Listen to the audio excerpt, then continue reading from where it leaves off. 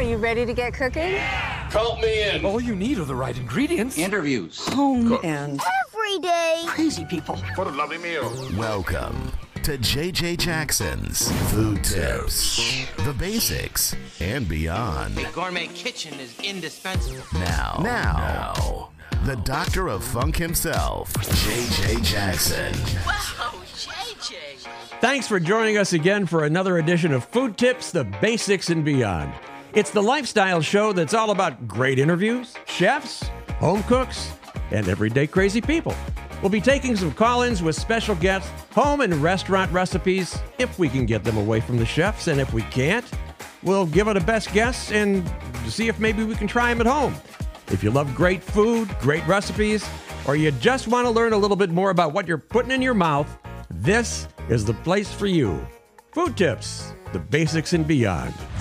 Hey, this is J.J. Jackson. I'm really happy with the experience I've had starting my show with Spotify for podcasters. It's been super easy to get started. You don't need an elaborate setup. You can even do it from your phone.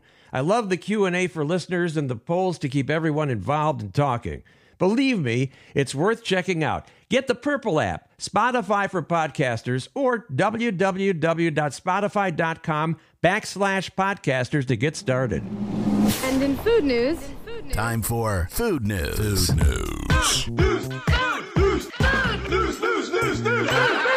Food Tips, the Basics and Beyond. Lose is good food for your mind. Food News. Kind of a local story, but everybody loves this. The franchise Chick-Fil-A's first standalone location shut down on May 20th after 56 years in service. According to the location's Facebook page, the Greenbrier Mall franchise located in Atlanta is permanently closed. Businessman Truett Cathy opened the spot in 1967, nearly 2 decades after launching his first restaurant, a diner now called the Dwarf House, in 1946. It's a great place. Not only was that small restaurant a pioneer in the modern-day food court, it was just the beginning of a company that has since grown to serve customers in 47 states and Washington, D.C. Quite a bit has changed in the decades since Chick-fil-A at Greenbrier Mall opened its doors. Back then, customers had to pick from just a few items, including the original Chick-fil-A sandwich, then just 59 cents, salads with boneless chicken breast, lemonade, coleslaw, and lemon pie. Those iconic waffle fries were only introduced to Chick-fil-A in the 1980s. In the years since, Chick-fil-A has ballooned to 2,300 franchise operations nationwide. What an amazing success story. I have my good friend Natasha Capper on the phone with me. I've known Natasha maybe, about 10 years, 10 or 11 years, something like that, Natasha? At least. Yeah, it's been a while. Natasha is a pastry chef and a really good one, too. She works in Atlanta at the Piedmont Driving Club. And Natasha, tell us a little bit about your background, where you're from, where you grew up, that kind of thing. I grew up in probably the least likely place if you see a picture of me. I actually grew up in what is now Zimbabwe. Oh. And we immigrated to the U.S. when I was about 12 years old. So went to middle school, high school here in the U.S. And during high school decided that I really loved to cook. This was the career path I wanted to take. And I went to a private preparatory school, and of course, you have the conversations with the guidance counselors, and they're like, "What do you want to do?" And I said, "I want to be a chef." And they said, "What?" They had no idea what to do with me, none. And there was actually one of them who said to me, "Why would you waste your life like that?" And I was like, "Well, clearly you're not going to help me." So my father, asked around, found out about a food show that was happening in Orlando. We went, and there was a booth for Johnson & Wales University and one for CIA, and we spoke to them at length. And I ended up deciding to go to Johnson & Wales University because they had a campus in Charleston. Yep. So not quite so far from home. I was a little intimidated at the idea of going up to New York on my own. Right. But it was the best thing I could have ever done. Did an externship during my schooling at the Grove Park Inn up in Asheville. Wow. And that was amazing. That was such an incredible experience. So much so that when I graduated, I actually went back and worked up there for a couple of years. And that's when I really got into the pastry. I was hired into the bake shop and was like, this is it. This is what I want to do. And funneled my career path in that direction. Johnson & Wales in Charleston, is that gone now? I think it's gone now, isn't it? It is. They moved to Charlotte.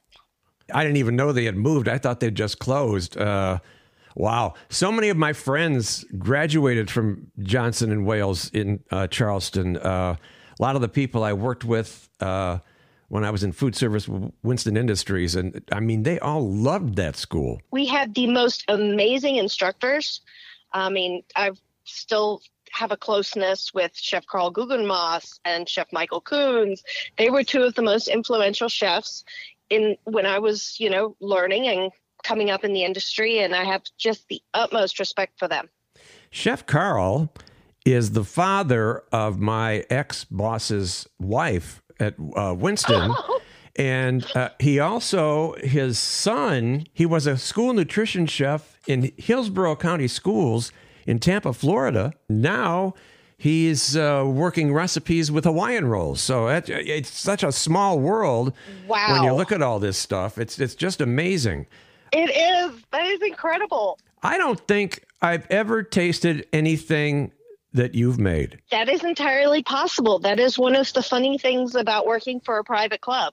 I see the things you made, and I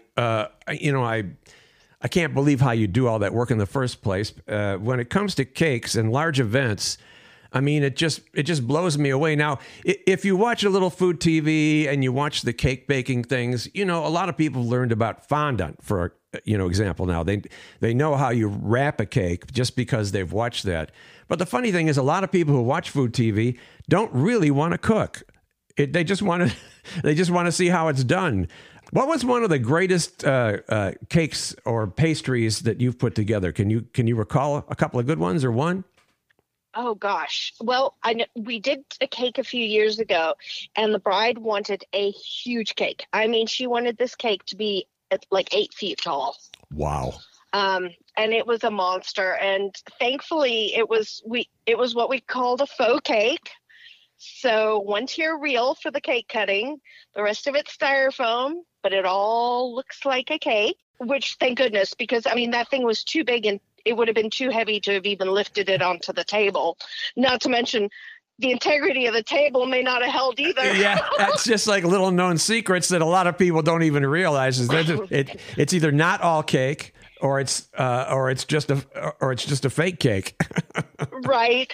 And and so we were moving this thing around the kitchen on a flatbed like trolley. It's kind of like the ones you get at Home Depot. Pastry wise, what do you typically do for pastries? Well, I mean, it really depends. So we have several restaurants, so we do all the desserts for those. We also do, of course, the desserts for banquets. We do special occasion cakes, wedding cakes. And then we also have a full bread program in place. So we make all of our breads in-house. Lavash, focaccia, sourdough, Sally Lunn rolls. I mean, you name it, we do it. When it comes to sourdough, now that's like a fermented process, isn't it? Yes. How do you do that? Do you have a mother in place that you use over and over again? We do. So his name is Seymour. As in, feed me, Seymour. A little shop of horrors. That's right. And anyway, I've had Seymour for probably about 20 years. Wow. And we just we use him, we feed him, and we do nice things for him. Keep him warm when he wants to be warm. Give him a little cool down when he needs to like settle back. And it's the most wonderful process.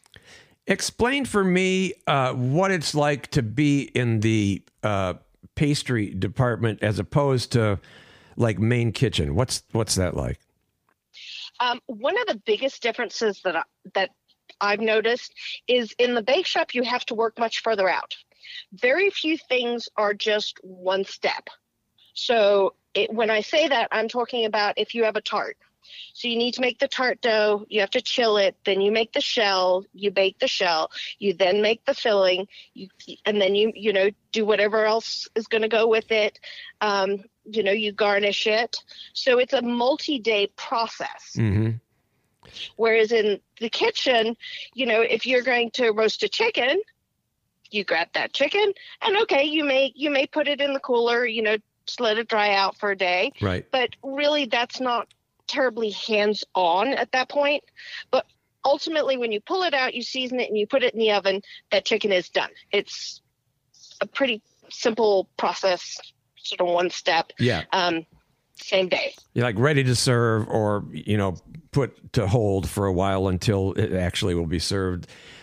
Exactly. When it comes to staff, in a place where you are, you're in a pretty exclusive club. How much staff is in a typical main kitchen?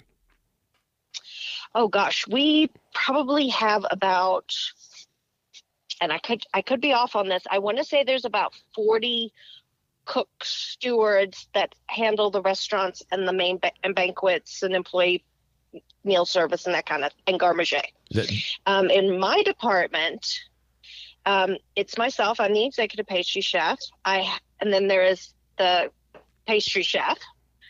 And then we have a supervisory position, which is a junior sous chef. Mm-hmm. And then we have 4 a la carte pastry cooks and 2 bakers. Wow. So it's a big team. And now every time I've been to a pastry department in either a club or a large hotel, or I've been to the pastry department in a club or a large hotel, it always seemed like it was down in the basement in a dark place. And if anybody wanted to get there, they had to go downstairs to get to it. I love my hole away from home. And yes, that is completely true. I am down at the bottom of the stairs. We refer to it as the dungeon. And I love my hole away from home. Main reason, the stairs are a fantastic deterrent to people coming to bother us. That's great. You don't need anybody bothering you when trying to do some exact science like baking. Exactly. Natasha gave me one time the best advice for warming leftover pizza, and I think we should impart that to our listeners because it was so great. And you've actually come up with another way to do it too. So explain how you can make leftover pizza taste as good or even better the next day. Okay. Well, I have got to give credit to Verasano's Pizza because it was what they had written on their box, and it works beautifully. But you put the cold pizza in a pan, cover it, and then turn it on low heat, and then just let it heat up slowly in the pan, covered. And, once it gets nice and hot, it's like, it was almost fresh. Now, and I didn't believe you, and I did that, and now I've been doing it for years. It makes the pizza taste 100% better. Well, Natasha, thanks so much for taking time to talk to us. You've been a pastry chef for how long? Oh my goodness, at least 30 years. Wow. Well, you're one of the best there is, and I cherish your relationship and all the times we go out and eat and really enjoy ourselves. And I just want to thank you for being on the podcast. It was absolutely my pleasure. Happy baking to everybody, and one of these days we'll have to fix the fact you haven't had any of my sweets. Yes, we will. Do you know anything about wine? I think I know somebody who does. Time for Super Wine Guy, Michael Gallant. Oh, yeah. Oh, he knows wine. He knows. Yes, he knows. The original wine connoisseur. He's been to France. Whether you're looking for good deals on great wine or great deals on good wine, stand by for more food tips, the basics, and beyond. Michael Gallant. I love those things with my wine. Super Wine Guy Michael Gallant is back, and we're ready with another wine here. And what do we got today, Michael?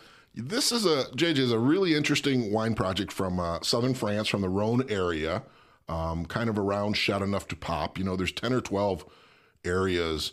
They were known for Châteauneuf du Pape, this area, forever, and now they've elevated a bunch of other villages to the same kind of status level. They're not, but there's a lot of really cool innovation going on. And we've got a wine from a guy who goes by the name of Xavier, Xavier, and he's a enologist. So he essentially does lab work on wines for wineries, consulting and things all around the Rhone I've Valley. never heard that thing before. Yeah, lab work is really, these guys are, there's a lot, this is why I will never be a winemaker, is there's way too much technical stuff. There's way too much, chemistry and lab work. And I don't know anything about that kind of stuff. I just know if it tastes good. So That's right. But this guy's super sharp, knows his stuff, has been working there for a number of years, and has a ton of clients all throughout the Rhone in Vacheron, Gigondas, and Rasteau, and Chateauneuf du Pape, and all these places. And one of the things he has done, he gets paid, I'm sure he makes money, but one of the things he's done over the years is he'll take wine in payment from some of his clients, unfinished, and then he'll use it to make his own wines. So we're not talking about carrying bottles around like you do. No.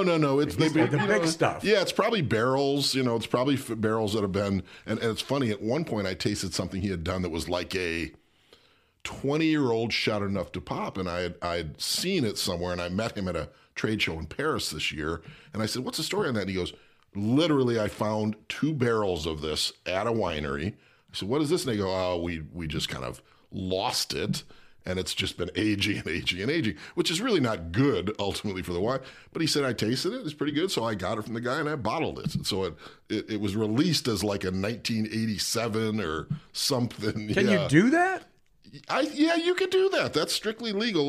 That's the vintage year that it came from, and so. But so he had just amassed all this stuff, and so he started making his own wines, and he got really well known for blends of different things. And so the wine we have today, he has a series called the Arcane series. There's a number of different wines.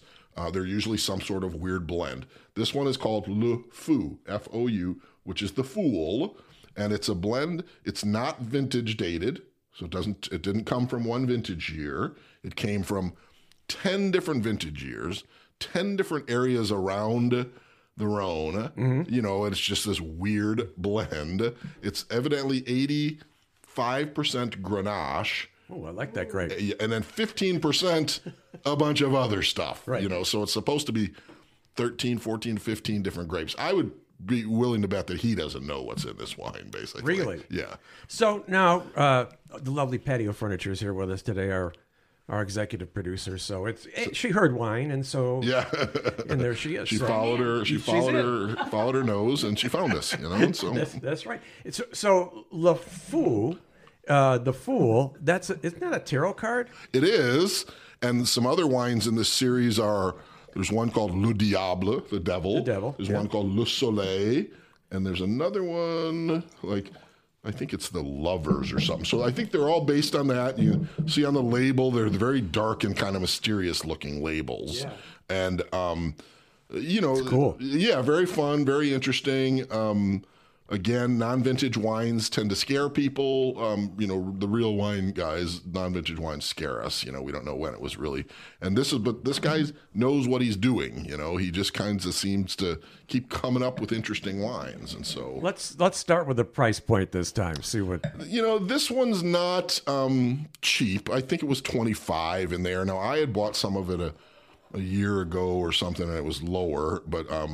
It kind of got discovered. It got big press. It's got 96 points from someone respectable, Vinous, or one of the good reviewers, as opposed to one of the bad reviewers. We'll have to talk about that on a future podcast, as different reviewers in the business and who to kind of follow and who to kind of trust. But so big, rich, very ageable, awesome with, I always think wines I really like from the Rhone, I always think lamb. Roast lamb on a spit, or dig a hole in the ground in your backyard. Exactly. Go ahead, bury it if you want to. Yep, and do a half a lamb or a goat or something that is going to take 24 hours to cook. Yeah, one of those creatures that you can. That isn't too large to do that with. No, and you don't want to do a whole cow. Yeah, that'd be crazy. And so, a pig. I've seen guys do a whole pig. Yeah, I've seen them do, a whole goat, a whole lamb, and some of that sort of stuff. And you can buy. People say, "Well, where can you get those things?" I said, "You know what? Go to a good butcher shop. They can special order it in a market that like we're in, a major market. There's always restaurant supply places. Here there's I would Restaurant suggest Depot. that you go directly to a farmer. Yeah, if you got one. You know. And our friend Michael Priest, who's a chef and worked with me in school nutrition for a while, he's a great chef, and he does this often with pigs. They roast pigs. Yeah.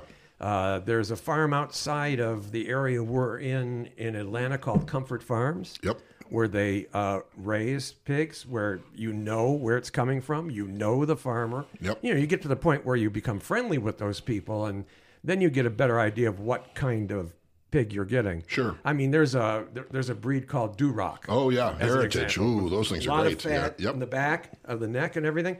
And there's mixed breeds too as well. So while this might be expensive, it's if you're a foodie. Yeah, and if you can get the wine's coming up on me, it's nice. I mean, if you can get access to those family farms, that's you what can they find them. do. Yeah, they're out there, and certainly we're in a good place. We're in a state that's got a lot of rural places, a lot of farms, but also has a metropolitan area, Atlanta, and so there's a lot of chefs there. They love that stuff. Right. And, they'd much rather support those local farms and buy their produce from them and their meats and all that sort of stuff. And they're usually more sustainable. They're more, they're in it for the long haul. So you're getting the healthiest product. Yeah, way. absolutely. So, they do a really good job. So this is at first sip, which is the only one I've had so far. How about you, lovely patio furniture? Hers is already gone. So Well, my one gulp was delicious. Yeah. Okay. Good. It's very. It's going to take some time to open up. Got a little acidity. It's got some acidity to it. It's got a lot of structure to it. It's pretty dark and big. That's better. It will settle down over the next hour or so.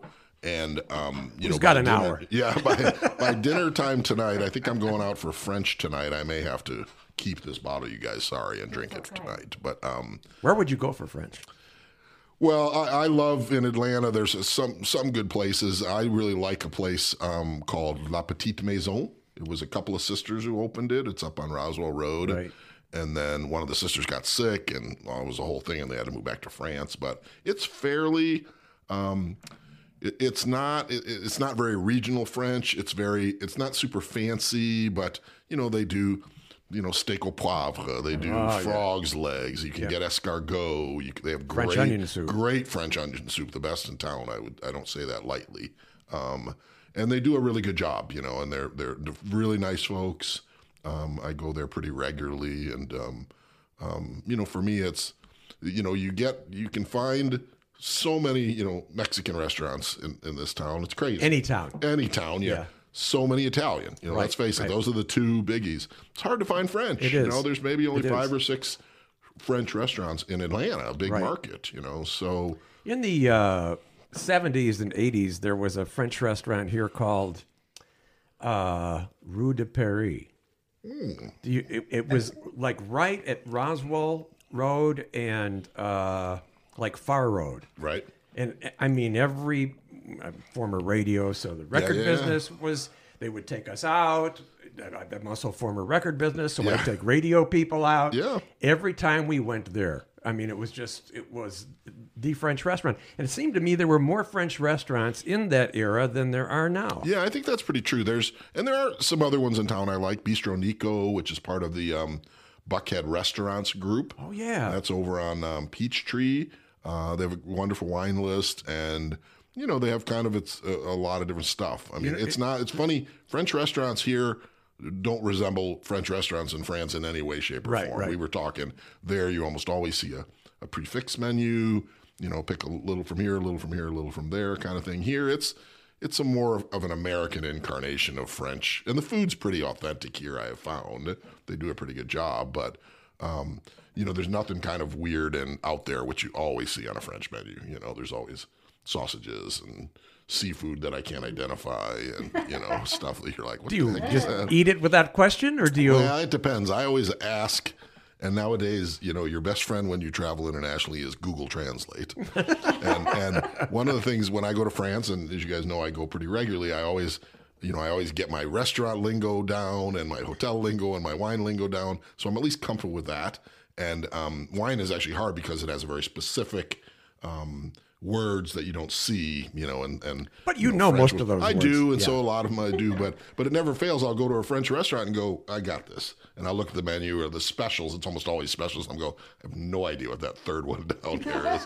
And invariably it's a type of fish or something, because think about how many different types of fish there are, and I don't know that one. Or it's a cut of beef. Or it's a cut of chicken that I don't know. I know what beef is. Right. And I know what duck, I know the translations, all those things, but I don't know, you think about the more specific kinds of as you really drill down into it. So yeah, a little surreptitious look at Google Translate. You go, oh, that's, that's duck liver or whatever, so. That is pate, but Yeah. that's like paste. Yeah, exactly. And there's so many different things. So, the French, I was telling you, I was watching a movie and it had a wonderful scene in what purported to be a Provence cafe, and there were, they had the two Americans at a table, and the woman was ordering a salad niçoise, which is not even close to the right pronunciation, and she wanted it with ranch dressing, and she really wanted it with local ranch dressing. That's what she said, and local ranch dressing, and then she said, "Oh, with some bacon bits on it." Bacos. Yeah. Bring out the bacos for us. Yeah. I don't want real bacon. Yeah. And in typical French fashion, the wait person said, there's a McDonald's in Avignon, a city over, and you can get fish and chips in Marseille. Thank you for coming. Have a good night. Yeah, have a good night. They wouldn't say that though. They wouldn't say thank you and good night. They would just say, don't let the door hit you. Well, we would say that. Yeah. They don't, I find them to be a wonderful, warm people, but they don't suffer fools very well. Yeah.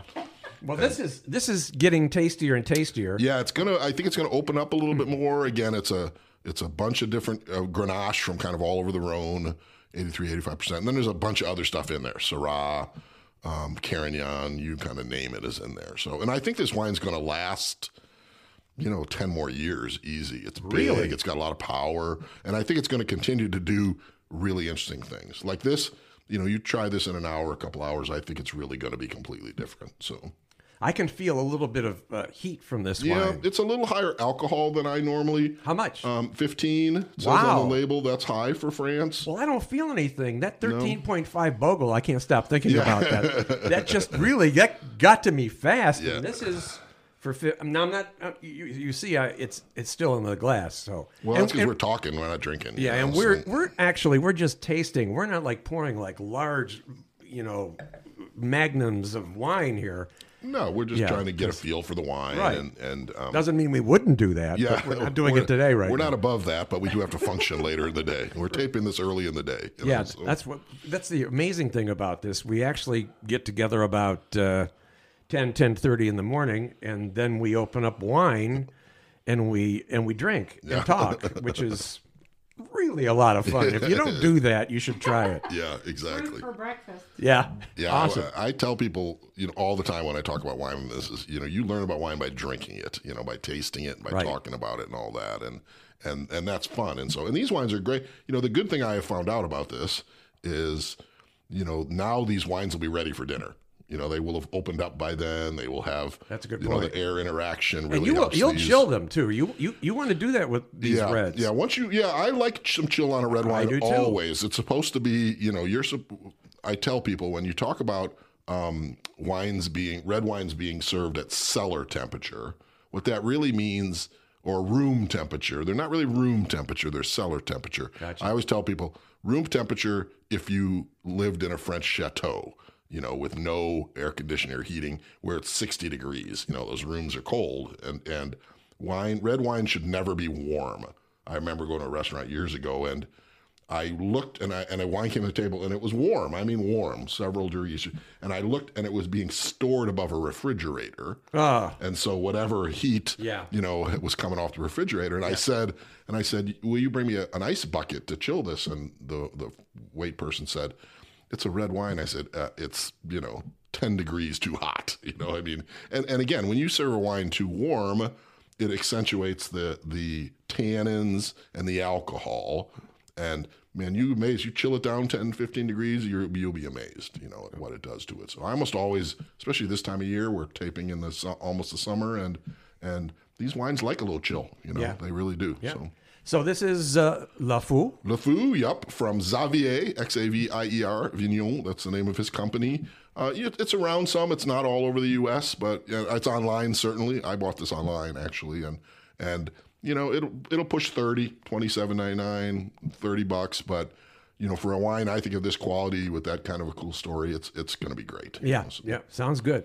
That's a wrap on another episode of Food Tips, the Basics and Beyond. Thanks to special guest pastry chef Natasha Capper for joining us, super wine guy Michael Gallant, and the lovely patio furniture for helping us drink the wine. Dave Parker is our production wizard, and we thank him as well. Anything you want info on, or if you just want to say hi, write me here, radiojackson@gmail.com. Coming up soon, we're going to take a look at wine and food movies and taste a little Italian wine. Should be fun. Come back when you can. Hear me?